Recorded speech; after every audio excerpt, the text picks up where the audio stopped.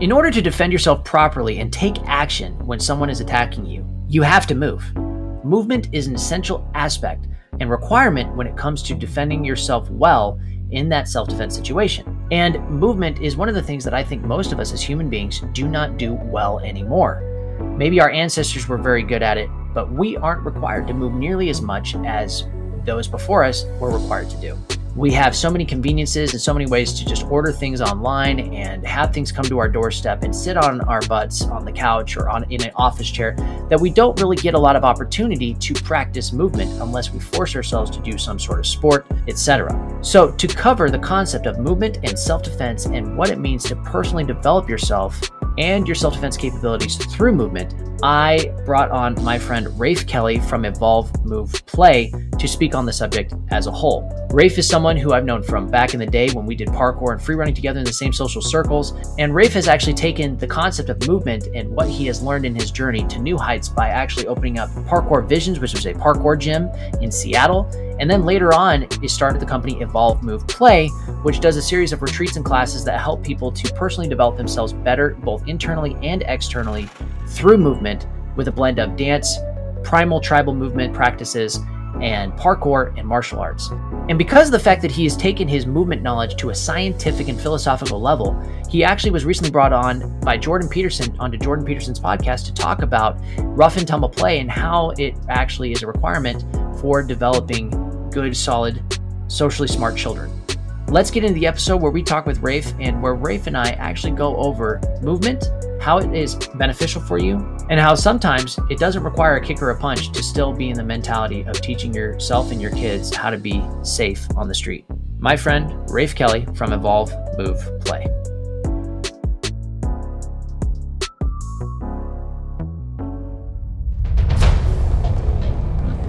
Welcome to the Get Real Self-Defense Podcast. Here you get your daily dose of personal protection discussion to help you be more confident and prepared to protect yourself and your loved ones. And now, let's get real with self-defense. Hello and welcome to the Get Real Self-Defense Podcast. I'm Adam Jolly, helping you find tips and tricks to help you become a more confident, competent, and capable protector for yourself and your family. And today I'm really excited. It's a long time coming in some ways. I'm bringing on Rafe Kelly from Evolve, Move, Play. And he is someone that I've known actually from years back when we were both doing parkour back in the Northwest. And even then, he was someone who always came with conversations from a point of intelligence and reflection. And he's developed going from just doing movement and parkour to actually creating a movement around movement.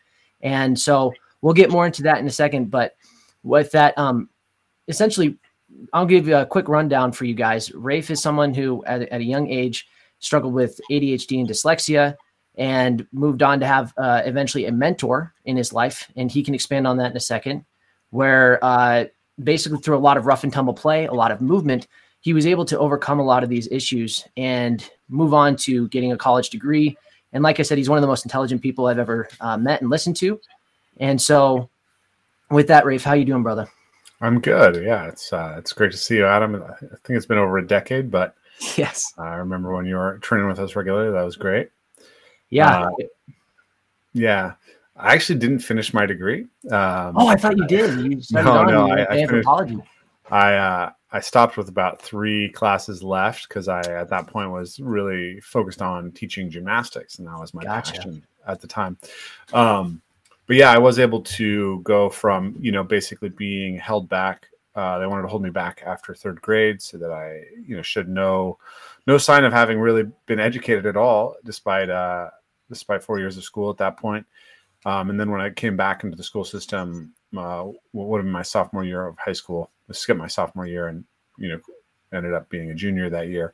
I went to community college and right away was able to get a 4.0 and score very highly on the SAT. So ADHD continues to be something that, is a feature of my life, but yeah, rough and tumble play was really healing for me in that way. And then later parkour actually really helped me, stop losing my phone, stop losing my keys all the time. I still lose them probably more than the average person does, but it's not a a daily occurrence anymore. Sure. So one of the things that you did a lot of movement. As I was like looking you up and trying to keep up to date on where you've been at in life prior to this podcast. One of the things is like you covered all sorts of things in martial arts and self-defense, like capoeira, you did Sistema, you did BJJ, you did Kung Fu. I mean, Aikido, just to name a few of them. And even before that, you were playing in the woods as a child. You had a mentor who was very, very okay with the idea of not restricting you and confining you to learning in the typical environment, which is sit down in a classroom or at a table and do math and do science and just focus up. And so with movement obviously is very important to you, was very important to you as a kid. So with all the movement that you've done, from gymnastics to parkour to martial arts, what have you discovered in that entire lifetime of movement that, is kind of like a universal importance for people to have that maybe they don't have in society? Just movement itself, right? So fundamentally, every cell in your body actually relies on movement to maintain its health and to just continue to actually thrive. So my friends from functional range conditioning, they have this saying, which I like, which is a force is the language of cells. So when you exert a force on a cell, that's what informs the cell how it should shape itself. And it kicks off metabolic processes in the cell when it's moved. In the same way that food, right? So chemical nutrition comes from food and feeds your body the building blocks of proteins. But it's actually movement that moves a lot of things in and out of cells. It's a lot of it's movement that tells the cell how to build itself, that informs gene expression. Your body, you have a heart which is moving, and the heart, of course, pumps blood. But even venous return is not perfect without some kind of movement. Then you have the lymphatic system, which is completely dependent on movement. You have to walk basically to push lymph up through your system. Lymph is the primary kind of sewage system of the body. It's how we get rid of metabolic waste problems out of our cell. So most people in our culture simply don't move enough. And that is a primary cause of the multitude of lifestyle diseases that we face in our culture. But movement isn't just isn't just fundamental to health. It's actually fundamental to our experience of meaning in the world and what we actually are as human beings. We come from a very unique sort of cultural background in the West, where we have kind of divorced ourselves from our own embodiment through the influence of the beginning of the scientific revolution, particularly the work of Descartes, who was a brilliant philosopher in many ways, but he famously said, "I think, therefore I am." And in his project of radical doubt, the only thing that he could not doubt was his own mind. And so then the body he conceived of as mechanical in the same way that he conceived of the rest of the world. The mind was separate from that. But that's not how we experience life. And it's not what evolution tells us. It's not what many religions tell us, right? We are actually contingent on our embodiment. And when we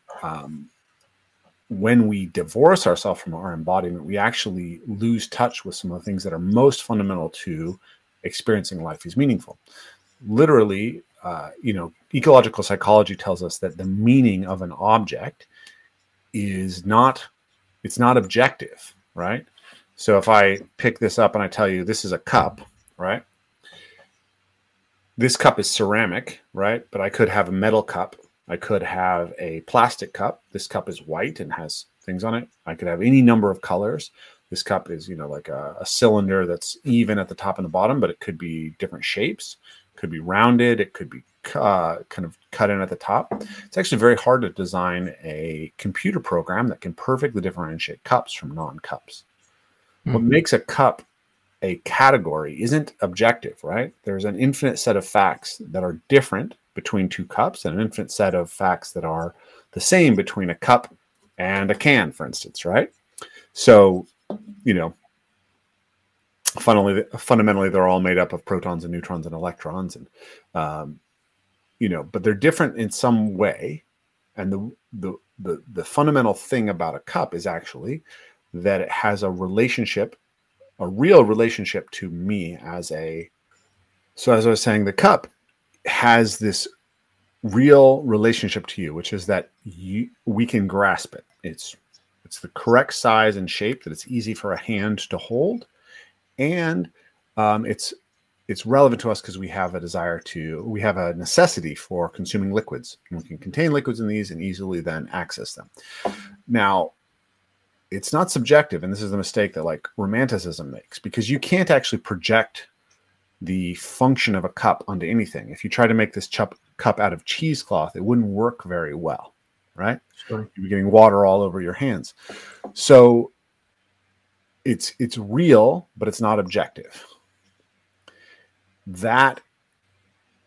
So when we perceive a cup, we perceive the meaning of the cup because of its relevance to our own motivational schema and our action capabilities. So when you move and take on any movement practice, you're actually layering new potential meanings into the world. So when I can do a jump between two tree branches, that's now a meaning of those two tree branches that I've unlocked. Mm. When I know that I can harvest certain fruits or honey or eggs from a tree, or timber or fiber from the tree, that's meanings that I have available to me.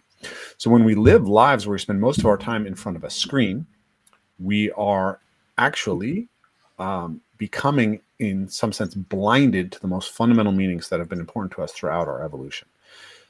Everything about us is, in some sense, actually contingent on our capacity to move. Our intelligence arises because we are actually the most complex movers in the animal kingdom. We have a wider variety of motor capabilities and more flexibility in developing new motor capabilities than any other animal. And it's because of that we have these huge brains. So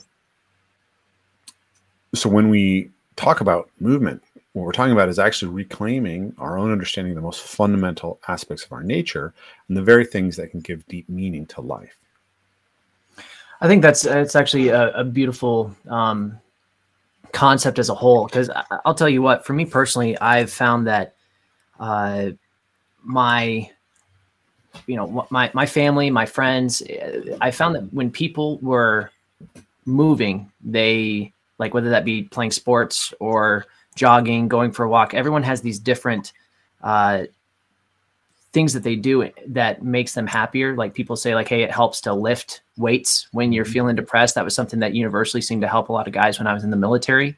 Just getting that physical stressor, putting yourself under a little bit amount of stress and lifting weights. But with movement, when it comes to creating meaning, the first time that I discovered a sliver of that was actually when I started parkour. And when I started doing parkour, I didn't look at a bench as a bench anymore, or a wall as a wall anymore. It became something different. And I would assume it's the same thing for like skateboarders or BMX bikers, where they're moving something and they see an obstacle, or they see something that most people would go around, or take the stairs or something like that, and they're looking at it as an opportunity to see what they can do with that environment. And when it comes to it kind of goes in the same realm for situational awareness in self-defense, where you are looking at somebody and other people and things in your environment, and you're not looking at it as just, hey, there's people in the environment and I'm going to the store. You're looking at it as, hey, what are people doing? What is their behavior? What are their hands doing?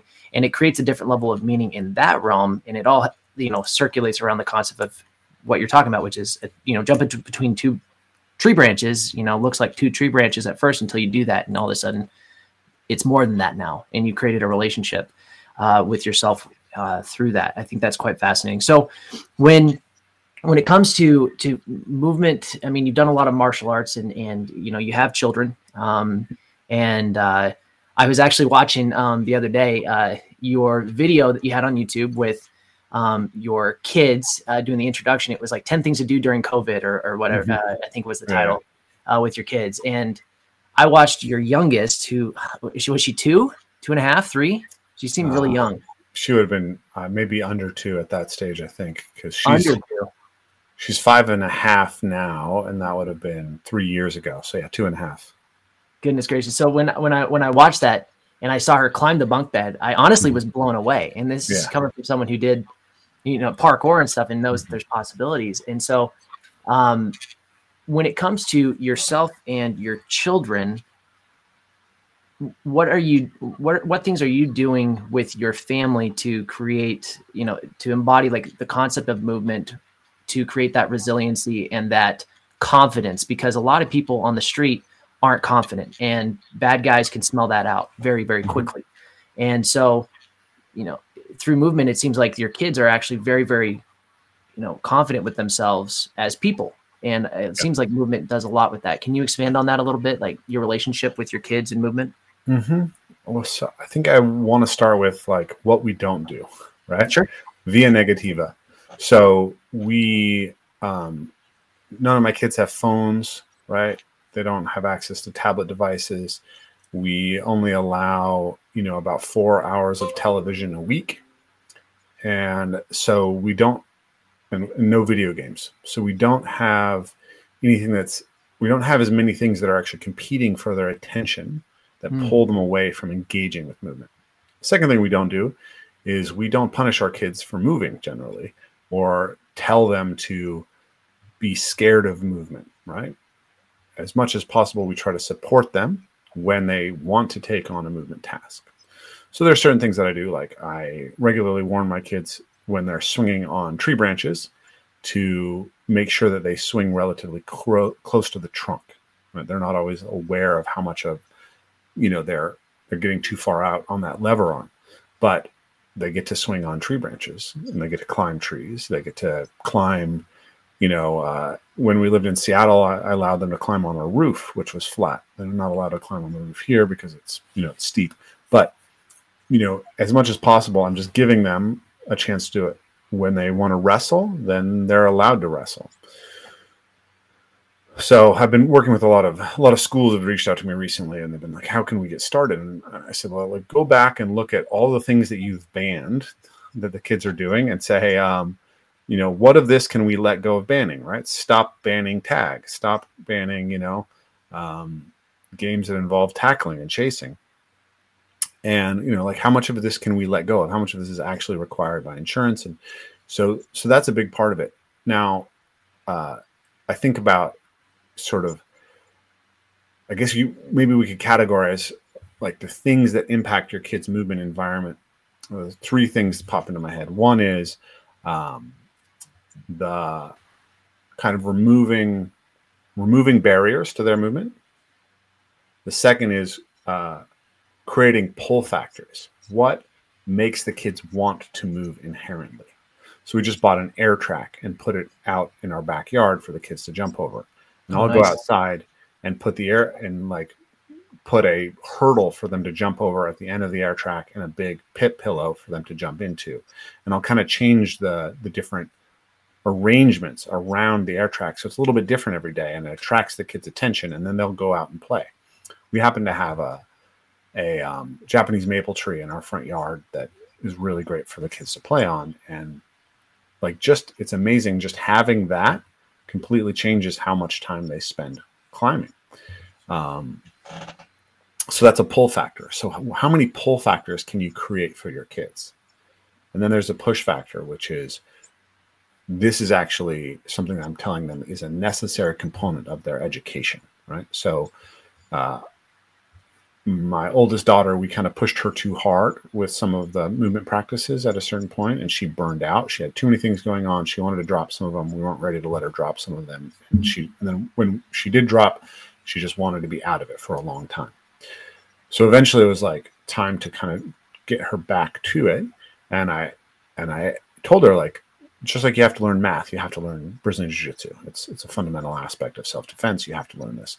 So, or grappling. So I was like, you can choose BJJ, you can choose American wrestling, you can choose judo, but you have to choose some kind of fundamental grappling skill.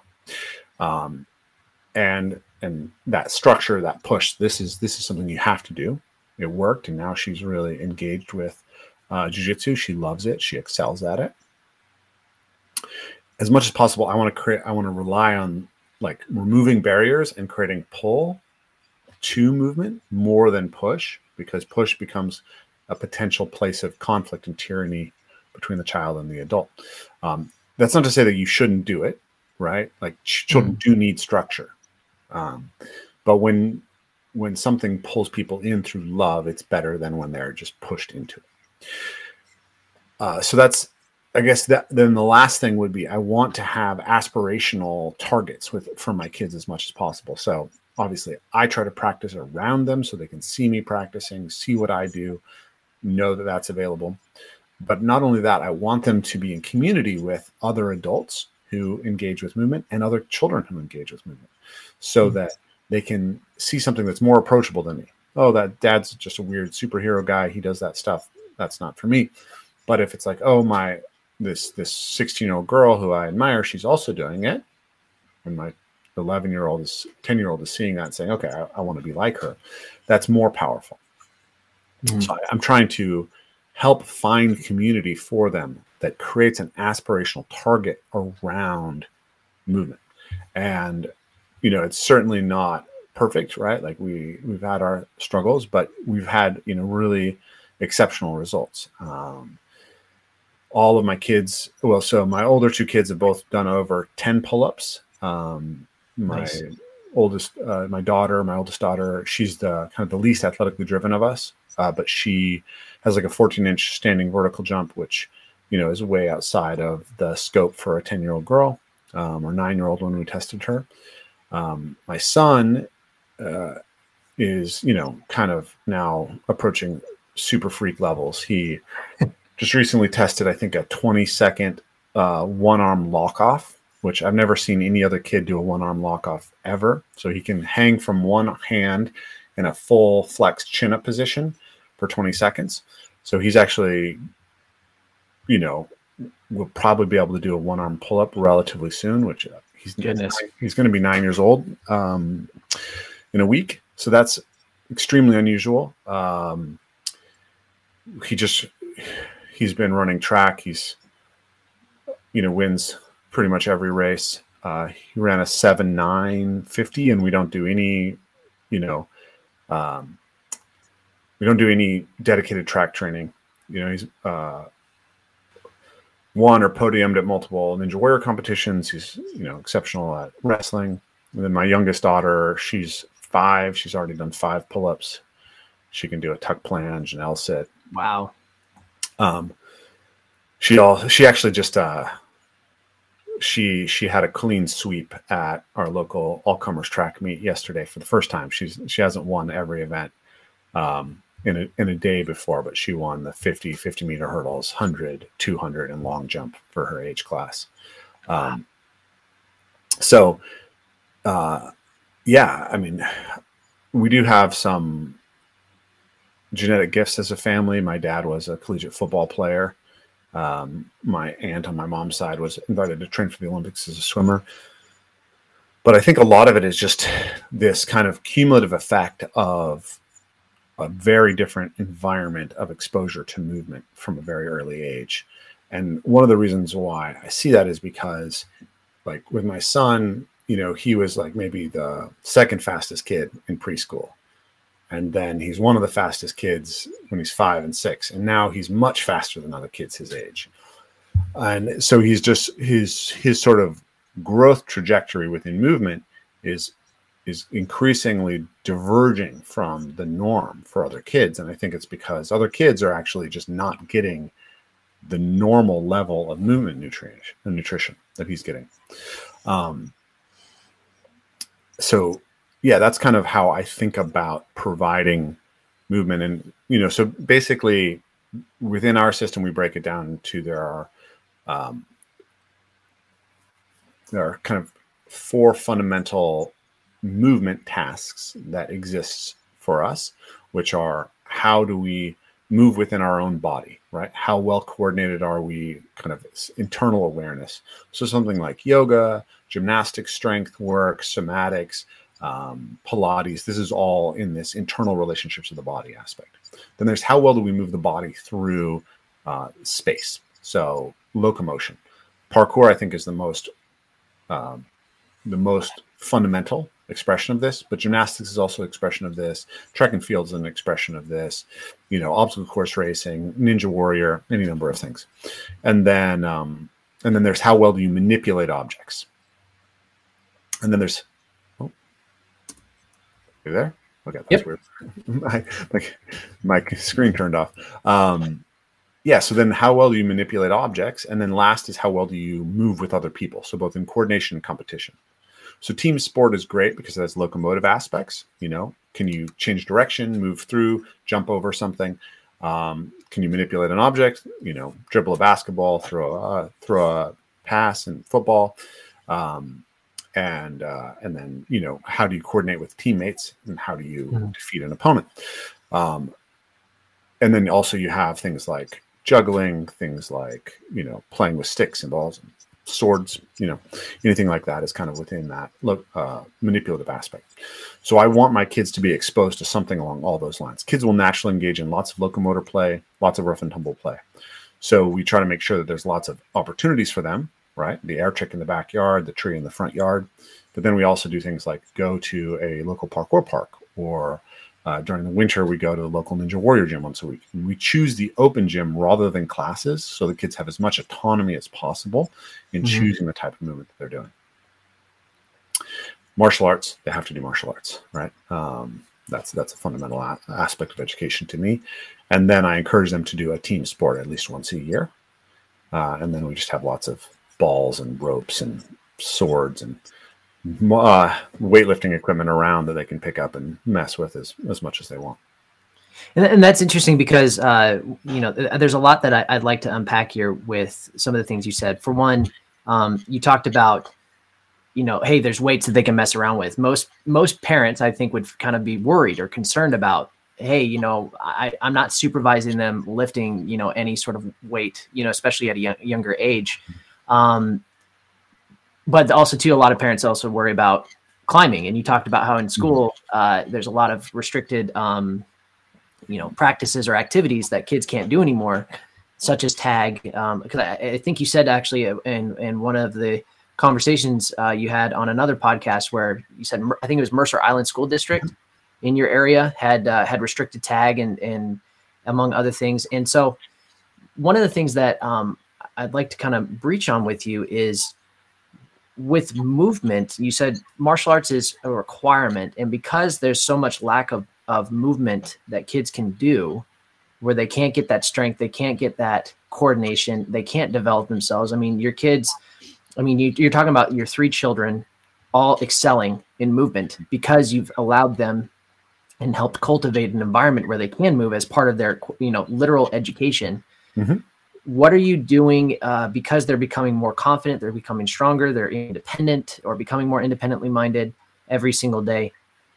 What are you doing as far as like training and developing their movement to keep them safe aside from martial arts? Is there anything that you're doing yourself to, make sure that they have that, using that movement to their advantage to cultivate a mindset of safety and awareness? And, it comes to other people that are in their environment that could get in their way of their day-to-day life. We haven't really talked a lot specifically about self-defense ideas and situational awareness. They're very confident in their bodies. They're very capable. We live in a very safe place. But, actually the biggest thing that I worry about is water. I worry about them drowning. So the primary self-defense thing is just getting them really competent at swimming. So I spend a lot of time and attention into getting them to have high competence in swimming. And then, I have a little bit different perspective on self-defense, right? I think that a lot of times people get really focused on the idea of, a bad guy might catch you in a dark alley and try to take something from you. I think that for me, self-defense is like, don't text and drive. I was talking to Rory Miller, who's a great self-defense author. You may be aware. He's got a book called Meditations on Violence, which is fantastic. We're talking about this idea that you go to a really intense self-defense seminar and you'll see all these guys dressed in camo fatigues and talking about violence and all this stuff. And they've got pot bellies and they walk outside and smoke cigarettes. And so the likelihood that they're going to die of cancer from the cigarettes or heart disease from the food that they eat is immensely higher than the likelihood that they're actually going to, get in a violent confrontation, unless they choose to behave in ways that expose them to violent confrontations because they want to test their training. I'm trying to teach my kids about what healthy eating is and how to have good relationships with people and how to manage conflict and be articulate and be good self-advocates. To me, that's all fundamental to their awareness of self-defense.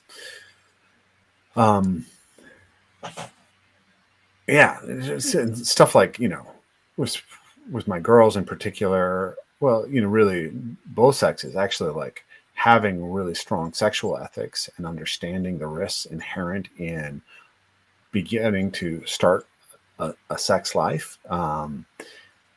It's a huge aspect of self-defense. I mean, so much violence is actually around drunk young people trying to negotiate and figure out who's going to have sex with who and if they're actually willing, right?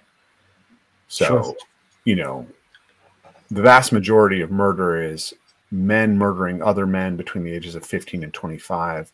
The largest reason that they kill each other is over romantic rivalries.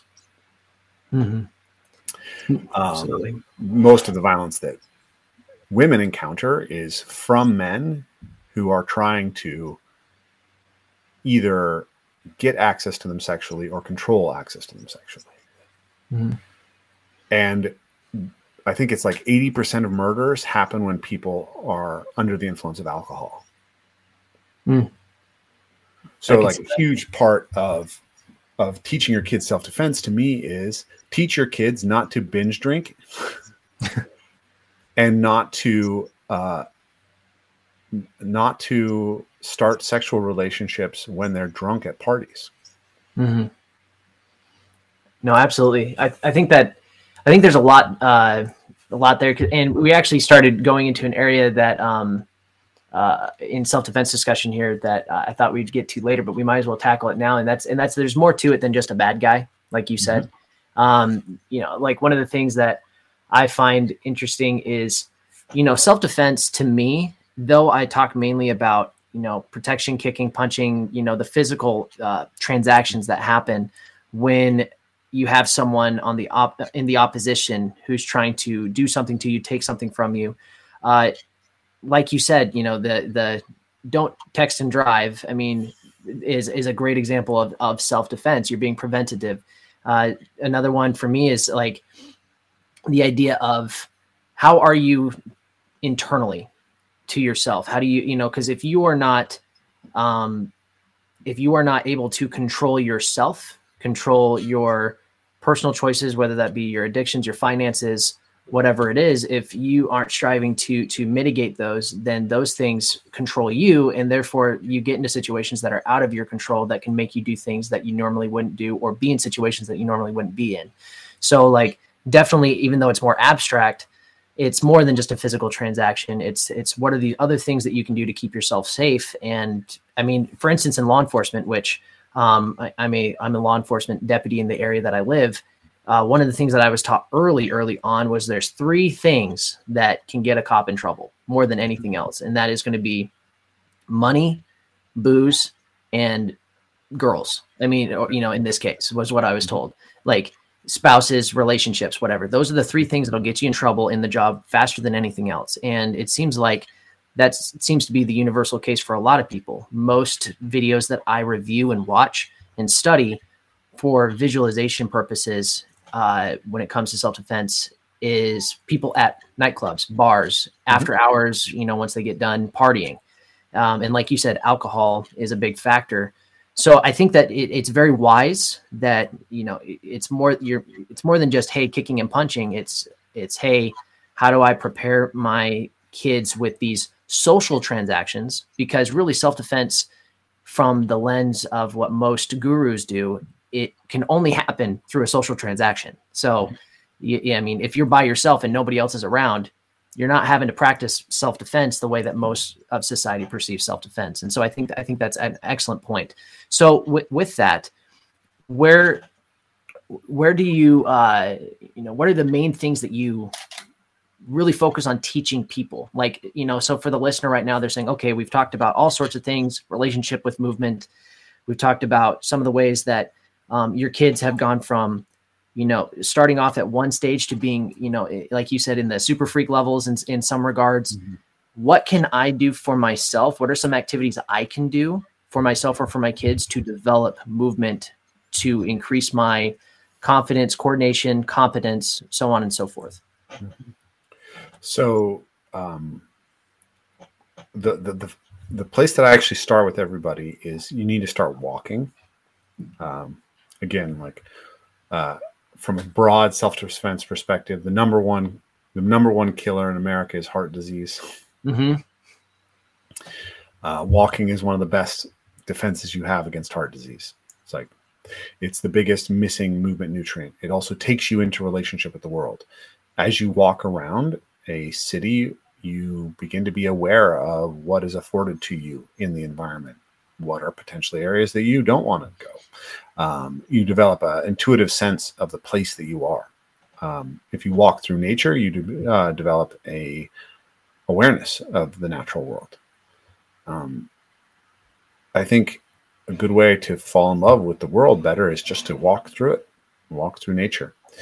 Once we kind of move past that, like a really fundamental thing is how competent are you at rising and falling to the ground?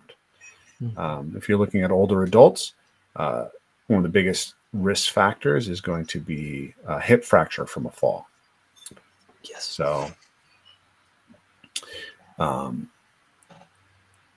So how well can you fall? Do you have practice actually being on the ground ever? How many ways can you access the ground? How many ways can you get up off the ground? So something like Systema, which I don't love as a actual combative system, has a lot of beautiful things in its ground acrobatics program, which are really, really valuable for getting people comfortable with moving on the ground, getting up off the ground, hitting the ground. That's really fundamental. Obviously, something like judo, any sort of grappling, which is going to get you falling, is good. And then parkour, right? So we start our teaching with like fundamentals of parkour in the natural world, with break falling practices, with ground sitting practices, with walking, and with meditative practices. And I think that's a really great prescription for most people to get started in a movement practice. Excellent. So talking about parkour, I know that you and I know more about this than maybe the average Joe, but for someone that's listening, a lot of what you see online for quote unquote parkour is the gainers off of 2-story, 3-story buildings and jumping from building to building and all the, where people have pushed their physical bodies to extreme limits and trying to go beyond those limits. And most people might think, oh gosh, I can't do that. Is parkour flipping, tricking type stuff? Or is there something different to the philosophy of parkour that maybe most of society doesn't glean from? Yeah, but unfortunately, and we face this ourselves, like it's much easier to capture people's attention by doing something really spectacular and in a sense, actually maybe even unnatural for a human body, right? It's not really something that we would have been doing regularly in our evolutionary past to say front flip between 2 buildings, but it is an expression of human capacity that's very virtuosic, and it's really fun to do if you're capable of it. But fundamentally, what parkour is just locomotion. It's just exploratory locomotion or exploratory locomotive play. That's the terminology that comes out of play literature. Is you have exploratory locomotive play, object-oriented play, rough and tumble play. Parkour is just a kind of formalization of an exploratory locomotor play practice. Now, that just means exploring running, jumping, climbing, moving on all fours. Most parkour athletes don't do it, but swimming would also be part of that. Mm-hmm. Can also be part of that. Balancing. And all of that can be done at very low risk, very low heights, and scaled to any level, right? There's a beautiful video from the Parkour Dance Company, I believe, that I think it's called Forever Young, but it's about people in their 70s doing parkour. And it shows that, like, you can take someone who has very, regressed locomotor capacities and, mostly is only walking, and have them sit down on a bench, spin, and come up on the other side. And that's parkour. And that is something that your grandmother can do. It's something that your 4-year-old can do. Any kind of jump, the smallest little hop is developmental and necessary. One of the things that we lose fastest as we age is our explosiveness, our power. And it's very, very valuable to us. If you need to get out of the way of a car quickly, how fast can you produce power on the ground is an incredibly important aspect of it. If you are in a self-defense situation, hitting someone hard, pushing someone off has a lot to do with how much power you can create off the ground.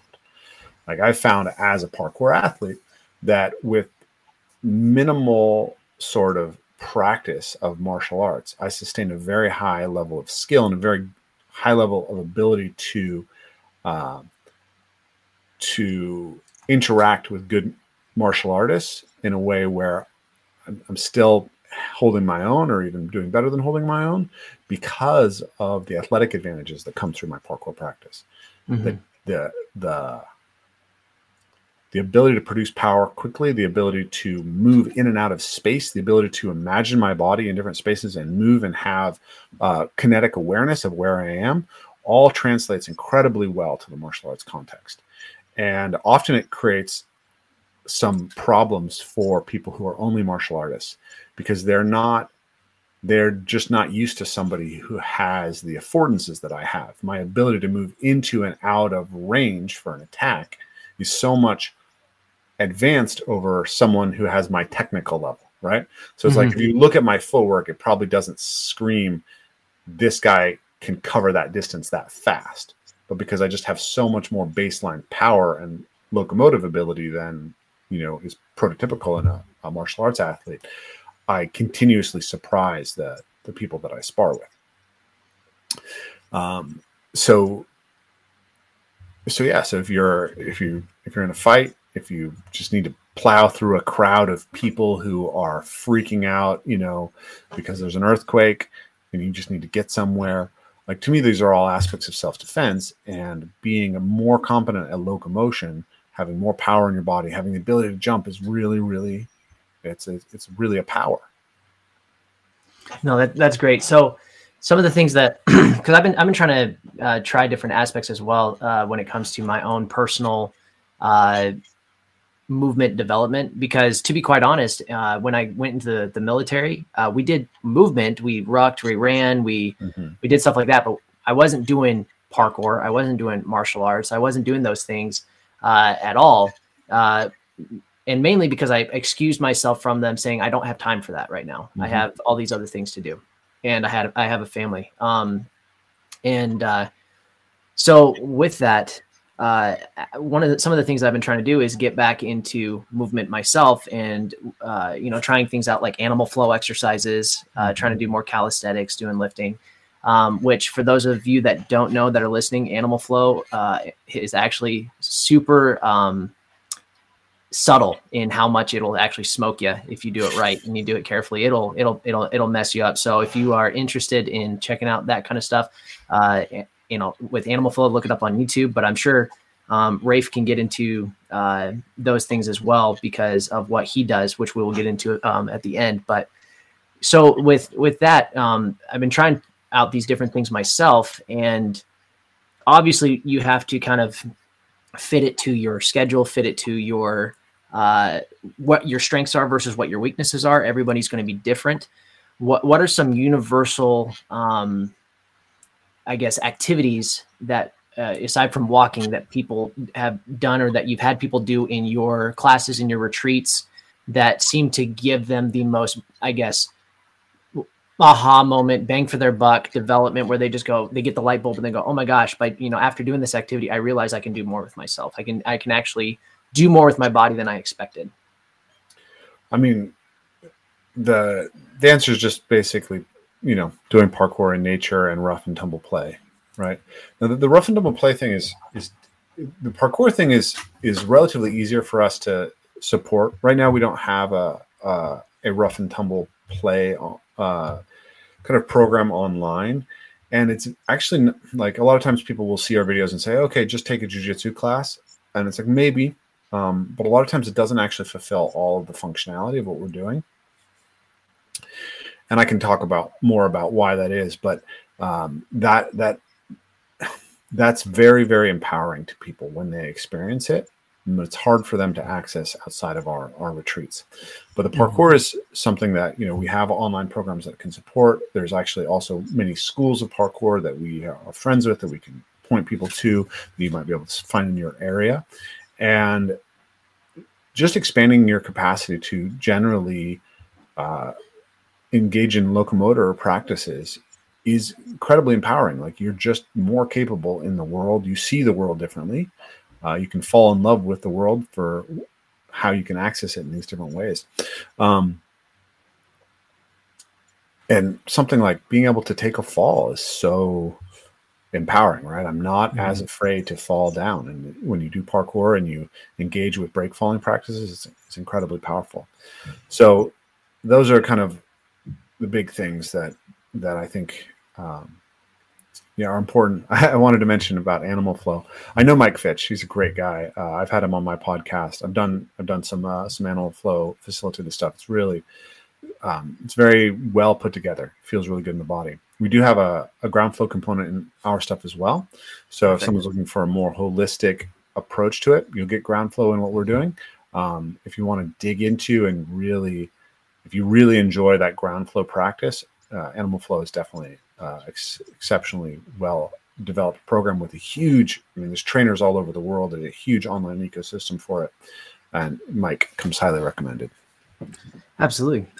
So that's I guess there's one more thing before I wanted to get into exactly what you do and what you offer for retreats, for classes and stuff like that. And that is, we brought up rough and tumble play quite a bit, and we've talked about a little bit of the stigma about how society and school have been pretty anti rough and tumble play, not just for kids, but for adults as well. It is considered, uncouth or inappropriate for people to get physical with each other, mess around with each other. And so with that, I mean, what do you challenge with that? I mean, what is exactly rough and tumble play? Is it rough housing? I mean, so yeah, same word, same concept. Rough housing is a sort of colloquial term for what's termed rough and tumble play in play research. People might call it play fighting, people might call it horseplay, but essentially, many animals are motivated to engage in some sort of mock combat style of play, which can include also games of chase and tag often. And they seem to be pretty reflective of different animals' sort of lifestyle needs, right? So cats love to stalk and pounce things and bite them and claw them and kick them with their back legs because that's how cats catch the prey. And dogs do a lot of similar things, but they do a lot more chasing and a lot more sort of jaw sparring because that's more related to how they catch and kill things. And, horses, on the other hand, do a lot of like kicking their back legs up as part of that and a lot of wrestling with their necks. One of the interesting things is that basically one of the fundamental social problems that animals face, even before they have much of a like complex social life, is that two animals of the same species will want to solve a problem of who gets to have access to a resource, right? Like, here's a patch of ground that, has more food available. Okay. And the next patch of ground isn't as good. So who gets that patch of ground and who gets the other patch of ground?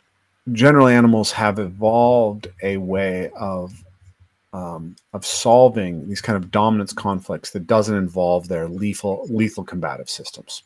So if you are a venomous snake and you are trying to solve a dispute with another venomous snake that's of the same species, you don't bite each other with your venomous fangs. You actually wrestle. They pin each other's heads to the ground. If you're a two bull moose, right? And you're trying to decide who's the king of the herd there, right? They don't try to ram each other in the side with their horns. They lock horns and then wrestle. If a moose sees a wolf, it's going to try to pick that wolf up with his horns and toss it and kill it and gore it as badly as possible. But they actually do engage in this non-lethal combat system. And in most species, it's some kind of wrestling, some kind of showing that you can pin the other animal down.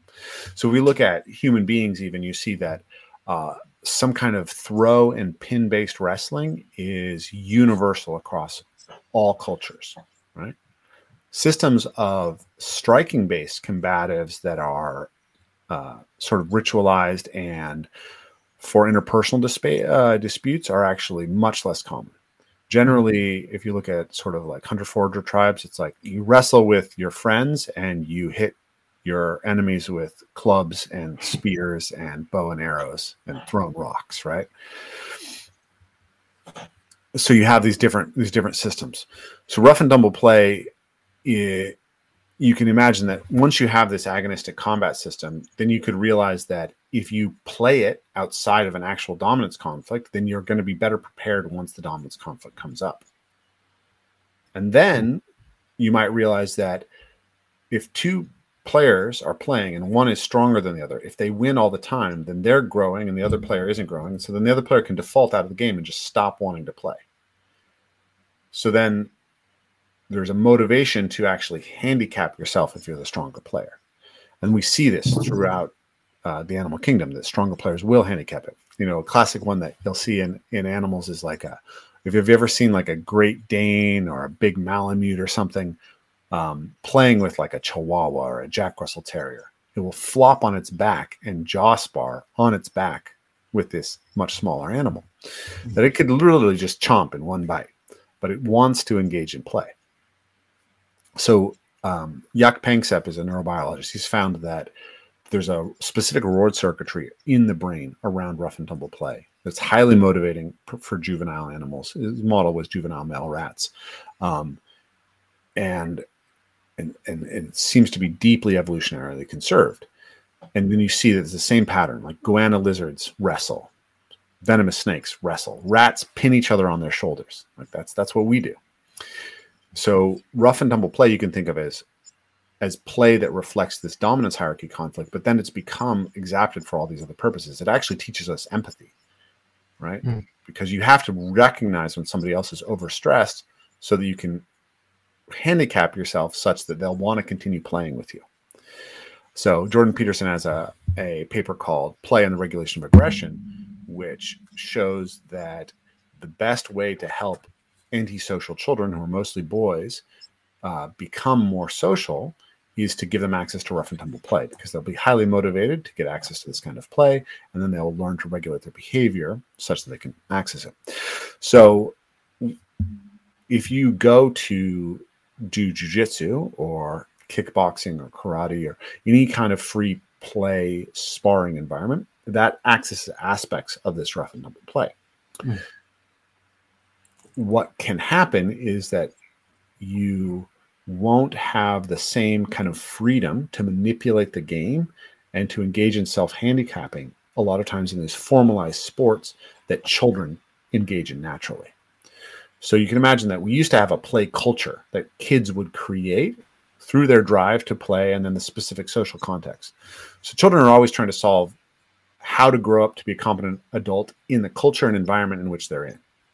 So if you're an Mbuti kid, like you're a hunter-forager from tropical Africa, and you find a cool stick, you pretend that it's a bow and arrow because you see all the adult men in your area shooting animals with bow and arrows, right? If you grow up watching Rambo movies, you pretend that same stick is a machine gun. Sure. Right? So we do play out some aspects of it, but there's something fundamental, which is that everywhere kids pick up sticks and pretend they're weapons. Right? Maybe it's a sword, maybe it's a club, maybe it's a bow and arrow, maybe it's a machine gun. And then, we play these, there's different systems of wrestling that are common in different places. So maybe you're doing submissions, maybe you're just doing pins. right? Are you allowed to strike? How much are you allowed to strike? But basically people are doing this everywhere. And then kids will invent lots of games that are related to this, right? So like some of the games that I play with my kids are things like, this is my couch, right? I'm on the couch. I try to kick them off the couch. They try to pull me off the couch. They try to get on the couch. A game we play with our students is just, this is my spot. So we'll just like have someone sit down in a spot. The other person tries to push them off. And they're a team.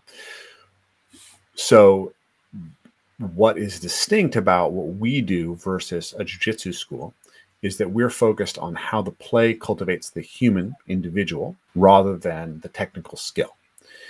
And we're looking at how can we scale games rather than just cultivate specific techniques.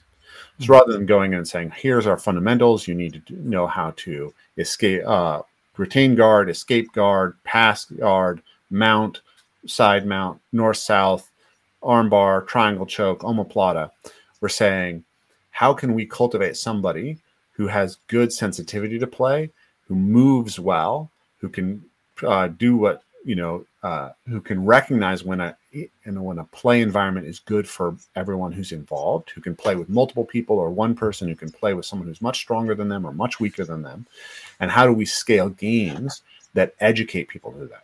And now, as part of that, because I come from this extensive martial arts background and I have an interest in self-defense, I'm also curious, how can I get more technical skill out of those games? How can I get more self-defense awareness out of those games? So I pay attention to people like Rory Miller and Matt Thornton and Faraz Zahabi and John Danaher and all those guys, so that I can say, hey, I'm choosing to play this game because it's achieving this play result, and also it's teaching something fundamental about the martial arts. So I'll give you an example. One of our teachers had a game where they would you play tag, where you're trying to tag someone's shoulder.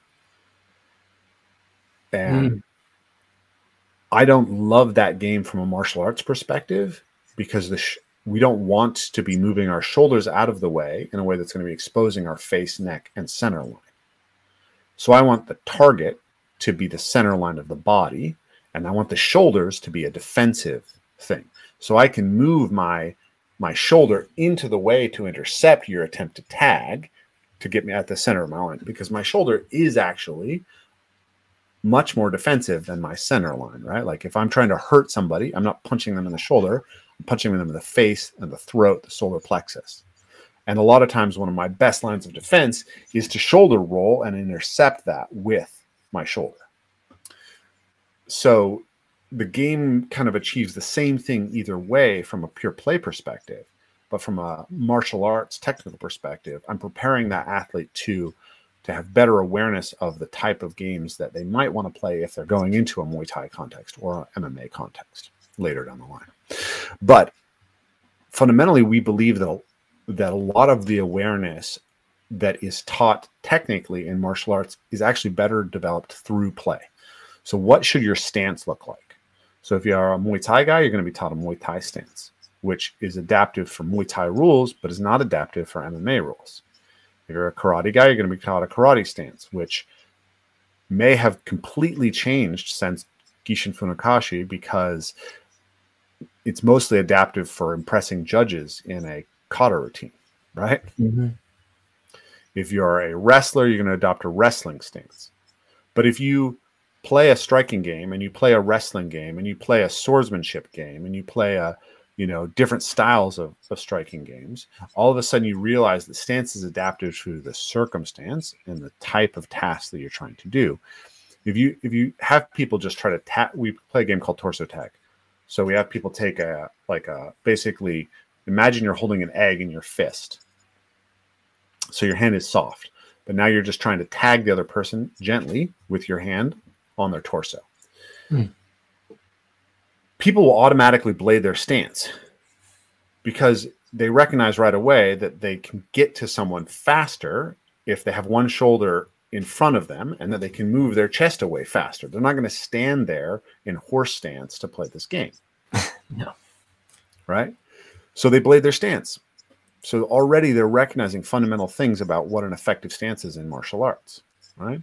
Play a game where you try to tag someone's knee. You're going to blade your stance. You're going to lower your shoulders. You're going to move back so you can move those legs out of the way quicker. You can get to someone's legs quicker. So all that awareness just fundamentally builds up. So then you start pointing it out and you say, okay, within this context, what's going to be adaptive? Like you can figure it out yourself. What kind of athlete are you? Are you predominantly going to go for the takedown? Are you predominantly going to strike, etc.? That all dictates what's the optimal stance for you. So rather than giving someone a prescriptive stance and having them stand in it all the time, we just play games that teach them why stances work in specific contexts. So anyways, I could rant more. No, that's quite fascinating. I mean, it makes a lot of sense. It really does. The idea, depending on the activity, your stance is going to change, your position is going to change. You know, how a fencer stands versus how a wrestler stands is, you know, completely different. How someone does, you know, like you said, traditional karate versus, you know, some sort of MMA or point sparring or something. I mean, it's going to all be different, and that actually makes a lot of sense to use play. I mean, what you're suggesting actually is almost like a Mr. Miyagi type scenario where it's like, hey, paint the fence, you know, wax on, wax off. You're doing certain activities. Those weren't play for him. Ralph Macchio thought it was miserable, but the idea that you're doing certain activities to replicate movement rather than teaching the movement itself, and getting repetition too from it. I think that's quite interesting using the play aspect. I think that's really cool. So we're very influenced, or my work is kind of, I suppose, convergent with the perspective of what's called ecological dynamics and motor learning and the constraints-led approach. And then we've been deeply influenced by that. So the constraint-led approach basically tells us that the more that we can use the structure of the task and the environment to impact the way that the athlete is learning the motor expression, the more stable that's going to be under pressure and the more adaptive the athlete's going to be. So if we tell somebody this is the, you know, if you like, imagine having somebody like stand in one place and mock out a basketball shot with no basketball and no hoop, right? Mm-hmm. Versus having them say, hey, try to get the basket in the hoop, right? Okay. You're attuning. There's no information in the environment without the ball or the hoop or another player. But the more that we get the information within the training to reflect the context in which we're going to apply, the more that's the training will actually show up in that context. So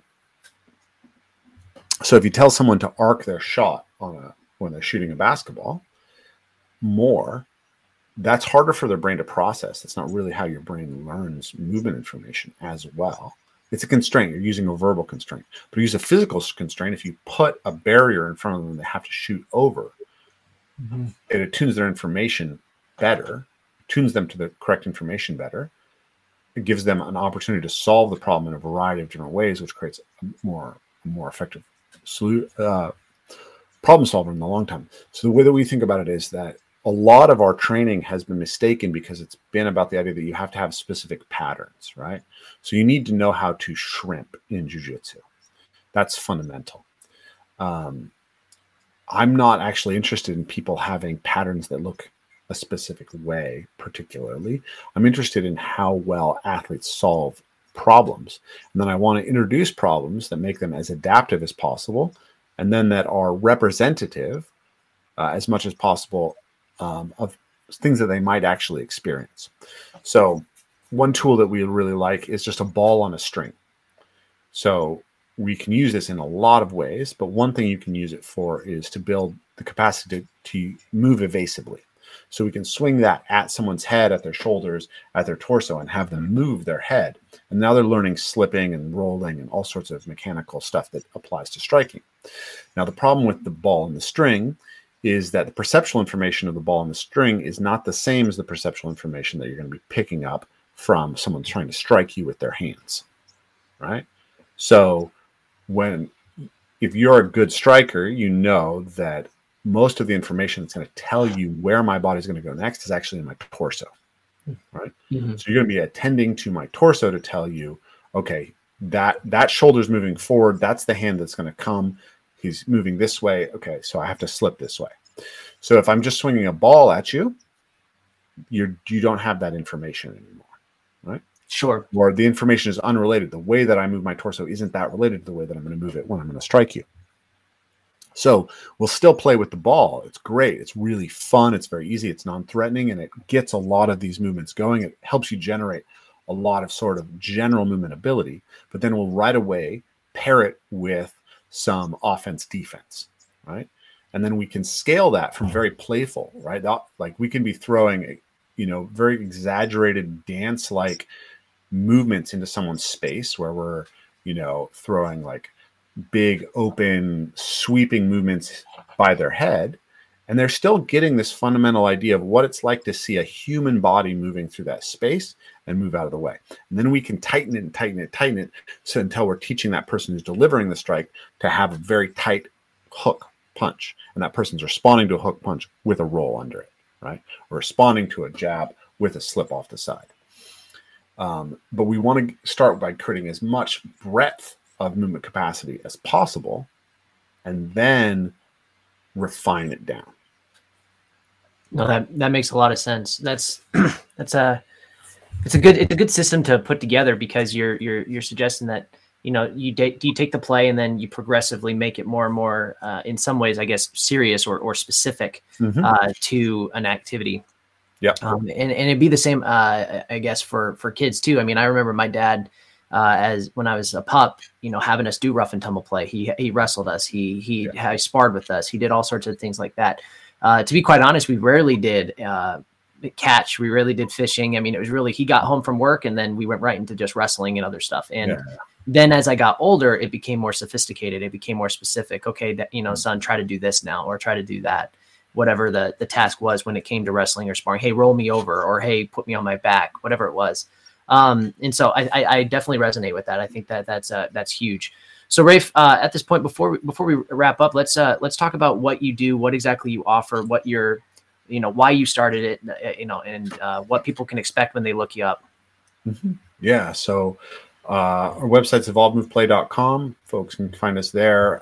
We have a very active YouTube channel and Instagram channel. I'm also on Facebook and Twitter, though I'm less active there. It's evolved from parkour. I was a parkour teacher. I love teaching parkour, and I liked also being in nature. So I wanted to take people to do parkour with me in nature. And I also had this deep and abiding love for martial arts, which has obviously come out through this conversation. And I wanted to be able to integrate them. So I started integrating them. I encountered the idea of movement culture, met Ido Portal around that time, started playing with some of the object manipulation games, incorporating those, some of the structural, taking care of the body aspects. That was very interesting because I had suffered a bunch of injuries through my parkour practice and I needed to figure out how to take care of my body. So I started looping all these things together. Then we started taking people out to do retreats. And we found that the impact was much more than just the movement. People were talking about how much they were craving and needing this deep sense of connection to a tribe and to transformative experiences and to getting to know themselves. And so over time, we started thinking that a movement practice for most people is not about being a world champion. It's actually not about being able to defend themselves in a dark alley. It's actually about the sense of meaning that they experience in their life. And that without good movement practices, we're actually denied some of the most fundamental ways that we can access meaning in life. So that's when I became very deeply influenced by Jordan Peterson's work and then John Vervaeke's work. And so essentially what we've created is what John Vervaeke would call an ecology of practices that are oriented towards giving people the greatest ability to fall more in love with their experience of being. And that includes practices that are about the internal relationships of the self, right? So that's structural, but also somatic. What is it like to experience anger inside you?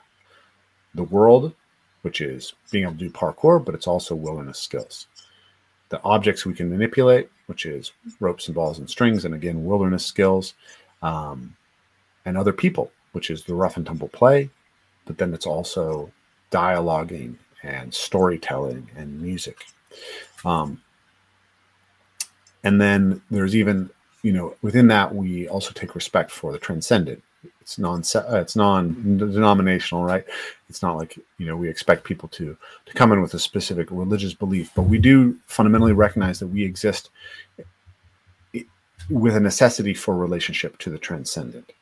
And that there are collective intelligences that are above us. And we can describe this in a purely scientific manner. You don't have to make any supernatural metaphysical commitments to recognize that something like Google is actually a power and that it has intelligence that's beyond us, right?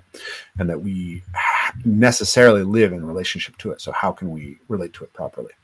So we talk about those 5 fundamental relationships. And we think that getting your, having practices that help you increase the depth and sophistication of those is ultimately the pathway for the most meaningful life. And that's what we try to offer people through our retreats.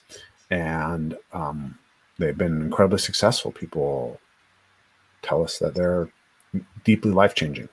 So we have 3 retreats a year right now. We're hoping to expand to 6 next year. Right now they're all in Washington State, but hopefully going into next year, we'll be opening some in Massachusetts and also in Europe. We also have a variety of 2-day workshops available. We just opened one in Los Angeles in October, so people can check that out. And then we have our online courses, which take you through the whole theoretical, philosophical background of what we're trying to achieve, and then start you off on fundamental practices like walking, like sitting on the ground, like being able to move through fundamental ground flow patterns, being able to take care of your body and your joints, and fundamental meditation. And then move towards being able to do parkour in nature, running, jumping, climbing, vaulting, etc.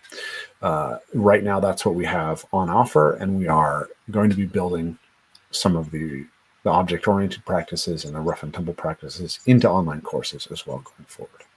So that's what's going on with us. I also have a podcast of my own that people can check out and see my interview with Mike Fitch, for instance.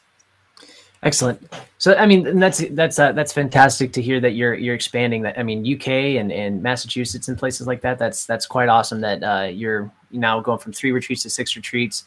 I mean, I've done some research on some of the reviews people have said, some of the opinions people had, and it was all very, very positive. And I actually personally will do my best to try to maybe get out to one of those retreats myself just to experience it. Maybe in the next year. So with that, so evolvemoveplay.com, I mean, that's where people can find you. And do you have any personal socials, or is that where? Yeah, everything else is just under Rafe Kelly. So their YouTube page is Rafe Kelly. The Instagram page is Rafe Kelly, the Twitter, etc. Yep.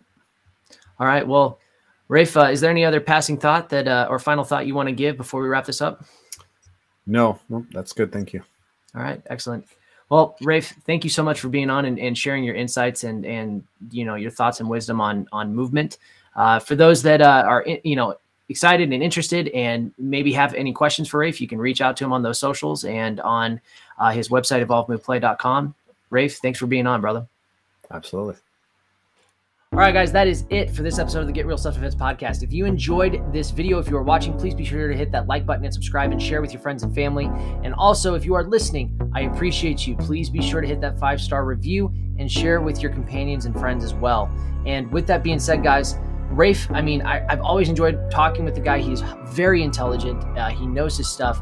And I really do appreciate that some of the insights and counterpoints he gave when it came to self-defense. I like it when people try to push some of the boundaries and some of the, echo chambers when it comes to self-defense. And I agree with him. Self-defense is more than just kicking and punching. It's also about being preventative in other ways.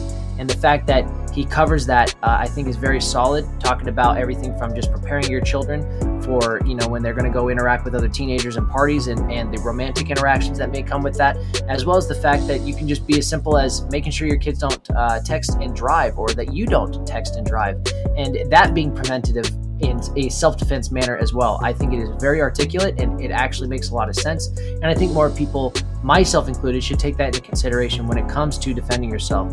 So with that being said, guys, thank you so much for watching this episode of the Get Real Self-Defense podcast. If you enjoyed this, if you are watching, please be sure to hit that like button, subscribe, and share with your friends and family. And if you are listening, as usual, please be sure to hit that 5-star review, give a review on Spotify, Apple, iTunes, whatever it is that you are using as that platform, and share with your friends and family. Again, I really appreciate you guys. Train today, protect tomorrow. I will catch you guys next time.